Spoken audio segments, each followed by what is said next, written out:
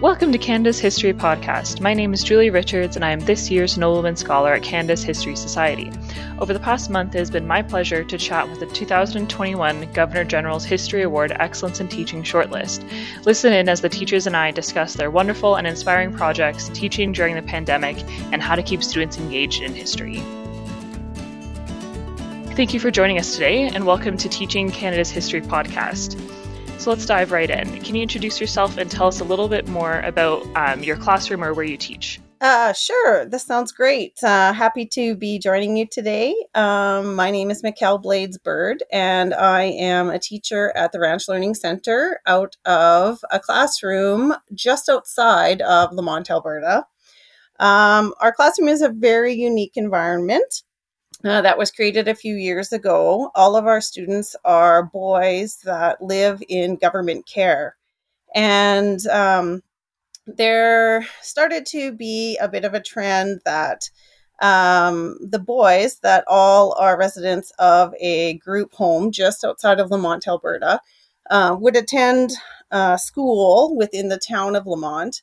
But they all came with very unique considerations. Some of them were healing from addictions, some from abuse, some were offenders of abuse, some had brain injury, heightened emotional states, and they didn't often fit very successfully into the high school or the junior high environment. And the same pressures kept happening over and over for them, that they would be getting into trouble. They would be heading to the office and they would be incurring suspensions or even marching towards being expelled for just escalating behaviors. And none of this was their fault. They came into government care for various numbers of reasons, and the system wasn't working for them. So Elk Island Public Schools partnered with Alberta Education and Corrections Services Canada to create our classroom. It is an EPI program, an education placement in an institution.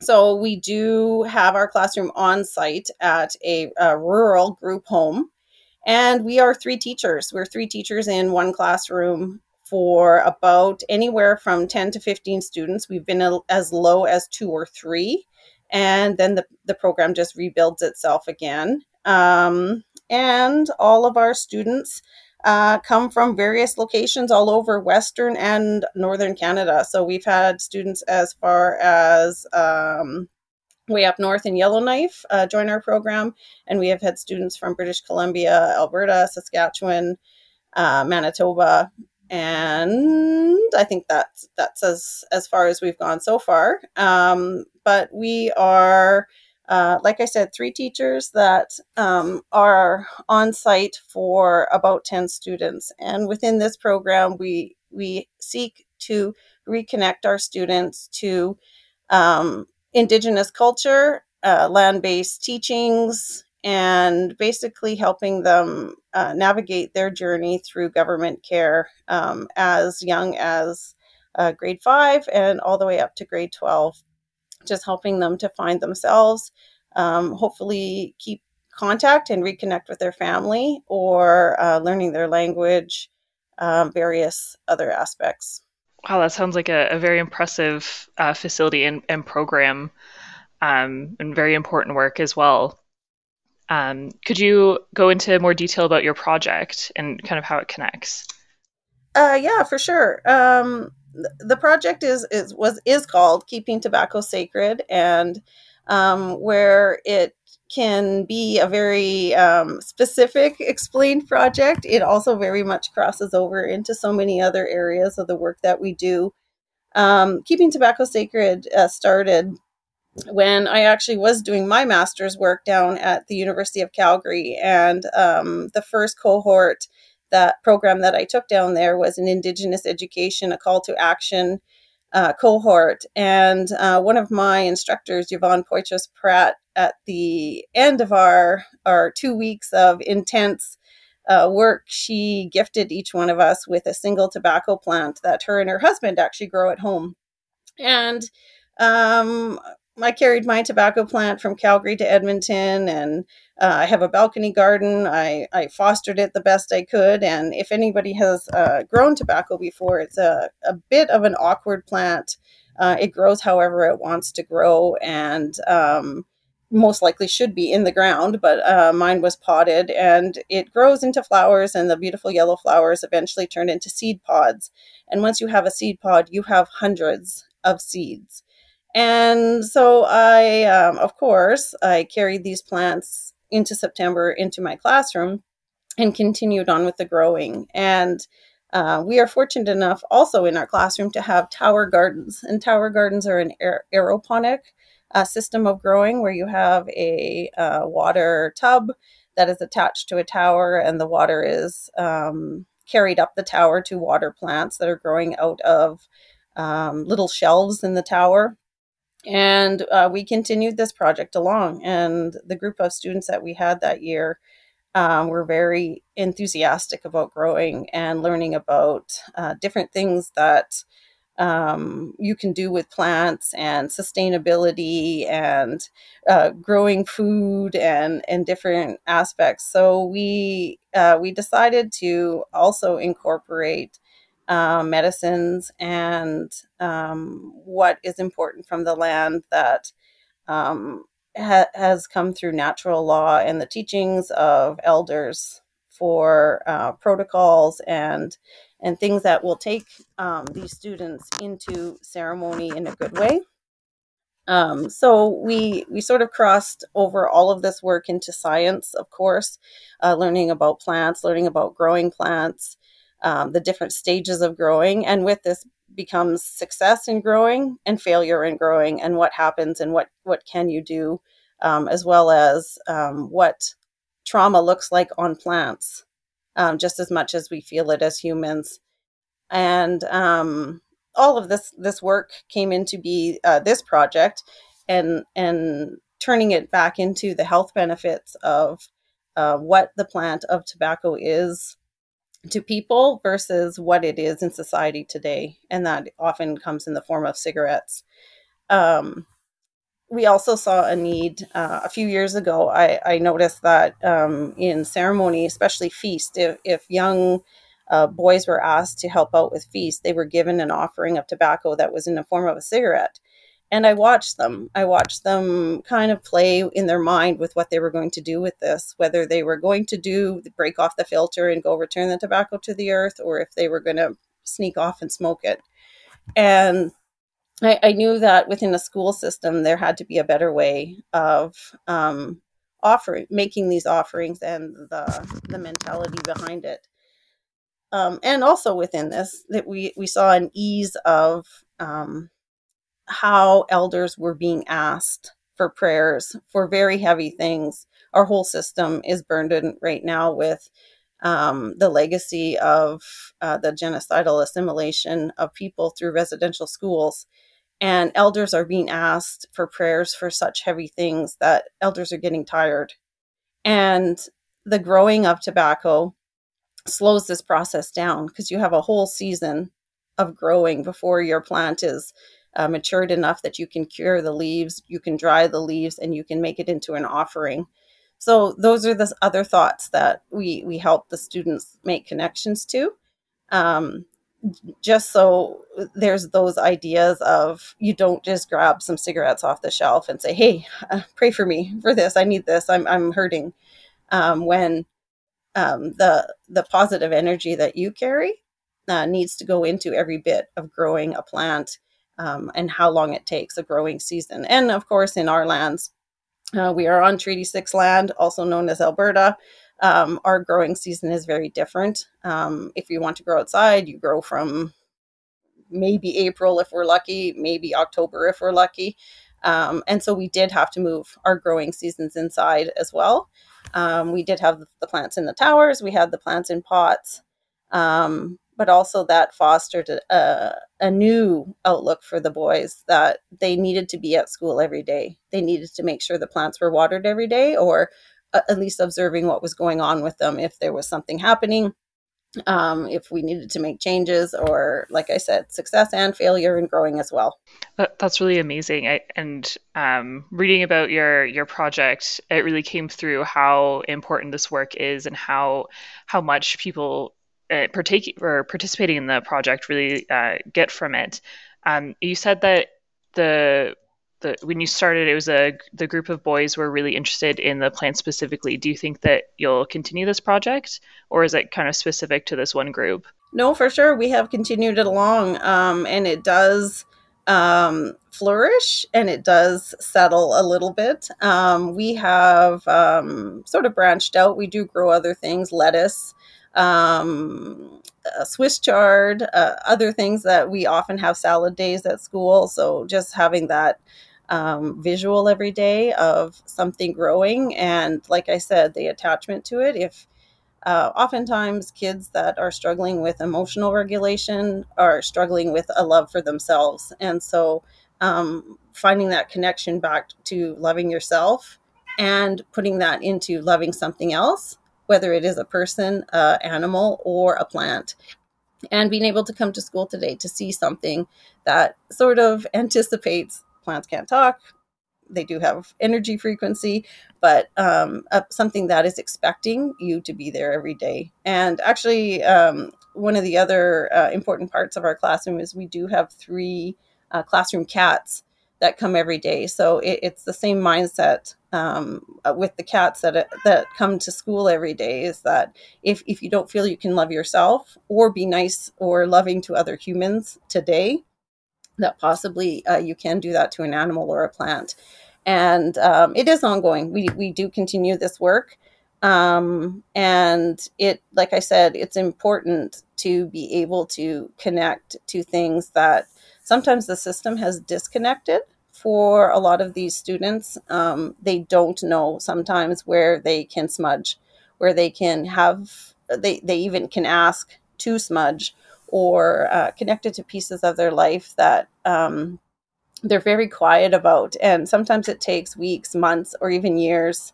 Within this classroom, we have had students I was fortunate enough to teach one student for 6 years. So you see that student through their ups and downs. And sometimes it takes weeks, months, years for them to speak of, all of a sudden, I want to learn Cree.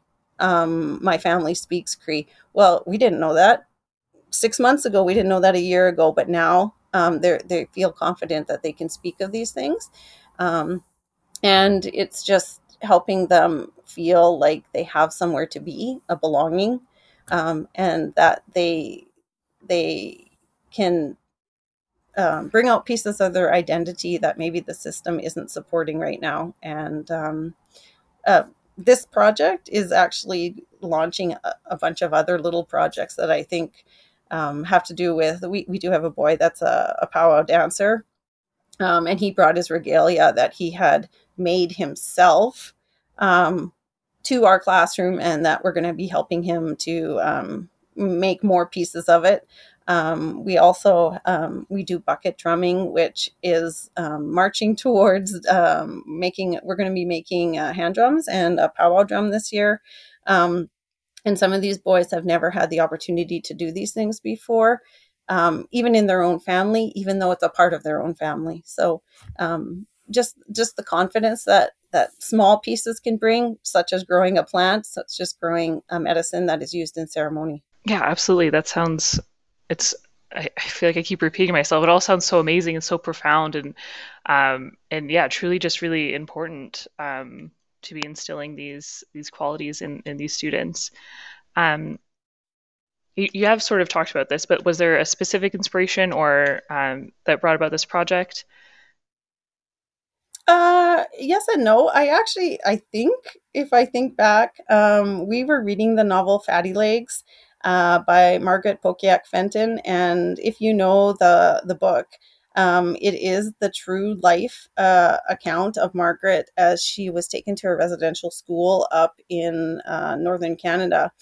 And the gift that book gave our classroom is, um, within that book, she has placed actual photographs, historical photographs of herself and her family, as at that time when she was taken to or she decided to go to residential school, and the journey she made back and forth when she wanted to go back to see her family.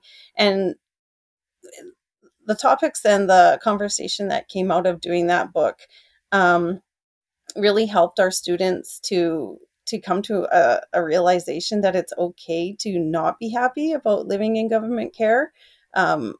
A lot of times emotions get really suppressed, and it's okay to be able to take a look at the system from the outside and say, wait a minute, like I'm part of something. And you see the light bulb go on for some of them sometimes, and it's not easy, but it's the time that you can help them out. The other aspect of our classroom that's more unique probably than anyone is that each one of our students comes every day with at least one or two adult caregivers, child and youth care workers, and they're present with the youth just because of very heightened emotional states that our youth carry, as well as sometimes suicidal ideations and destructive behavior. And so within our classroom, oftentimes we not only are three teachers and 10 students, we are three teachers, 10 students, and about 10 other adults. And so to maximize on that, and for sure the concept of intergenerational groupings, we really do tap into everybody in the room. And as you know, within our country right now, it is the adults that are marching towards learning a new history. Kids are learning about it in school already. They know, and they're not happy about what they're hearing about the residential school system. But it's the adults that are learning about things for the first time, because we didn't learn it in high school, or we didn't learn it in school at all. It was a closed topic. And so what pieces of that brings to the group as well. And like I said, they're just that first group that we had a real connection and a need to know more about treaty, about Indian Act, about what's going on with all of these things and how they came to be. And we break it down. We've taken a look at the treaty documents. We sit there. I printed it off, and we take a look at the original one. You can't read it. Most people can't read it. And so conversation out of that. And then what the treaty document actually says, and what obligations are being met today and what aren't being met today. And it really gives kids a sense of power to know these things as they march forward. And no matter where they go, whether they stay with us for a few weeks or months, or they're with us for a few years, we're hoping that we at least can give them that sense of empowerment, of knowledge, of understanding and knowing what has gone on with political aspects, as well as cultural aspects, as well as personal aspects, and how this all comes to be for them to go on to their journeys. They grow up in our program sometimes. They're navigating themselves almost like adults, even as a 14 or 15-year-old in the system. Yeah, that kind of knowledge is so essential, and you're totally right when you said that even like adults are just learning that now, because it wasn't taught for a very long time, and it wasn't brought up at all. So what do you think is the greatest impact of your project? I think the greatest impact, it really actually depends on the student. We have some students that are really loving growing things, and they're really loving connecting to that end of things, but also being able to go outside and look at what's on the land, connecting themselves to the land and saying, hey, I know what that plant is. I know what this plant is. Or let's try this plant outside to see what it will do. For others, it's a lot more quiet. They don't want to be as hands-on with things. And sometimes that comes even with what I talked about earlier about not having a care for themselves. And it's hard to have a care for other things. So it takes time. It takes time and patience.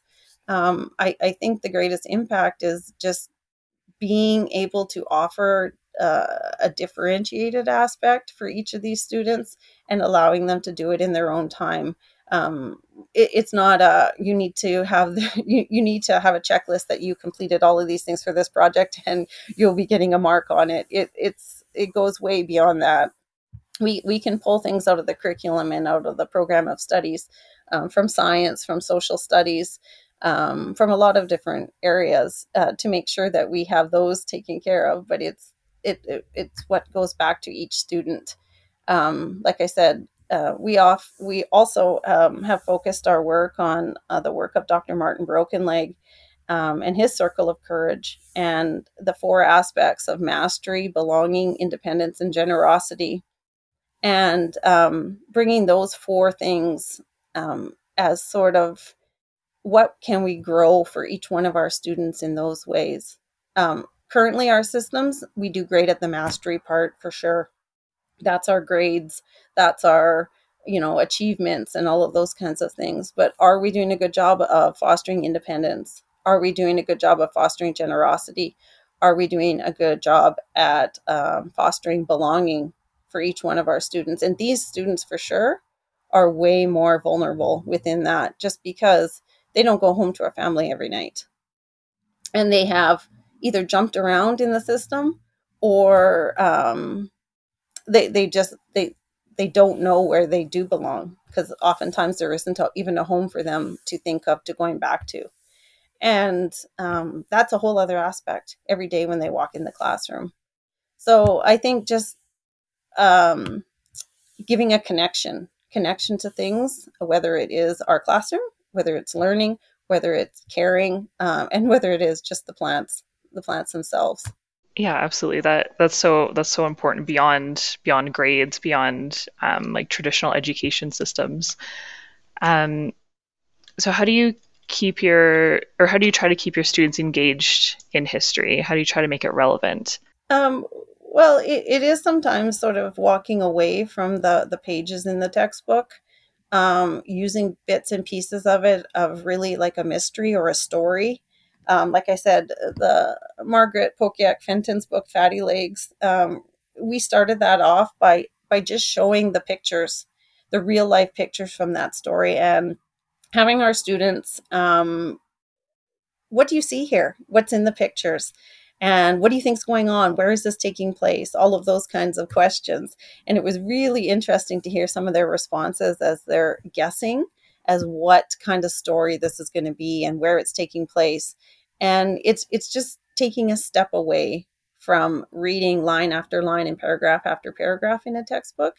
It's just being a little bit more creative with what you do.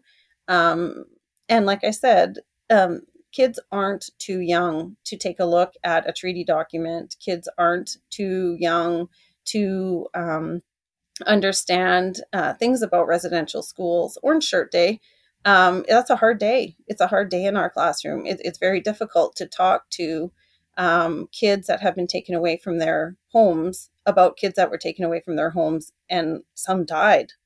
And but it's important to be truthful about it, and to not wait to tell those things. Or that's one thing about kids that live in government care, is that they need to know exactly what's going on all the time. And I think that's only fair, that they understand why things are happening to them, why things are happening in this country, and what has happened. It was even more difficult these past weeks, just before the end of the school year, when for sure the news came out of Kamloops, and now, of course, it's all over the country now, with residential school sites, and common graves being found with children. And some of our students right now are as young as 10 years old, and they want to know what happened to these kids. And it's conversations that you just have to take the time to have, whether it's sitting in desks or whether it's in a circle, where everybody can share how they're feeling about it. I just think that history for sure needs to be explored in different ways, not necessarily the ways that we were taught history. And that's just the acknowledgement of colonization, right? We're all colonized, and it doesn't mean that it was good for all of us. You have to look at what ways does colonization make our systems work right now. And like I said, it's schedules, it's grades, it's achievement, its titles, its status, putting people into groups, labeling them, and what can we do as educators to take a step away from that, just to let kids who are stuck within an institution-based system see things in different ways. Yeah, absolutely. And it's so important bringing history to the present, like you've done. Um, yeah, well, thank you so much for your time.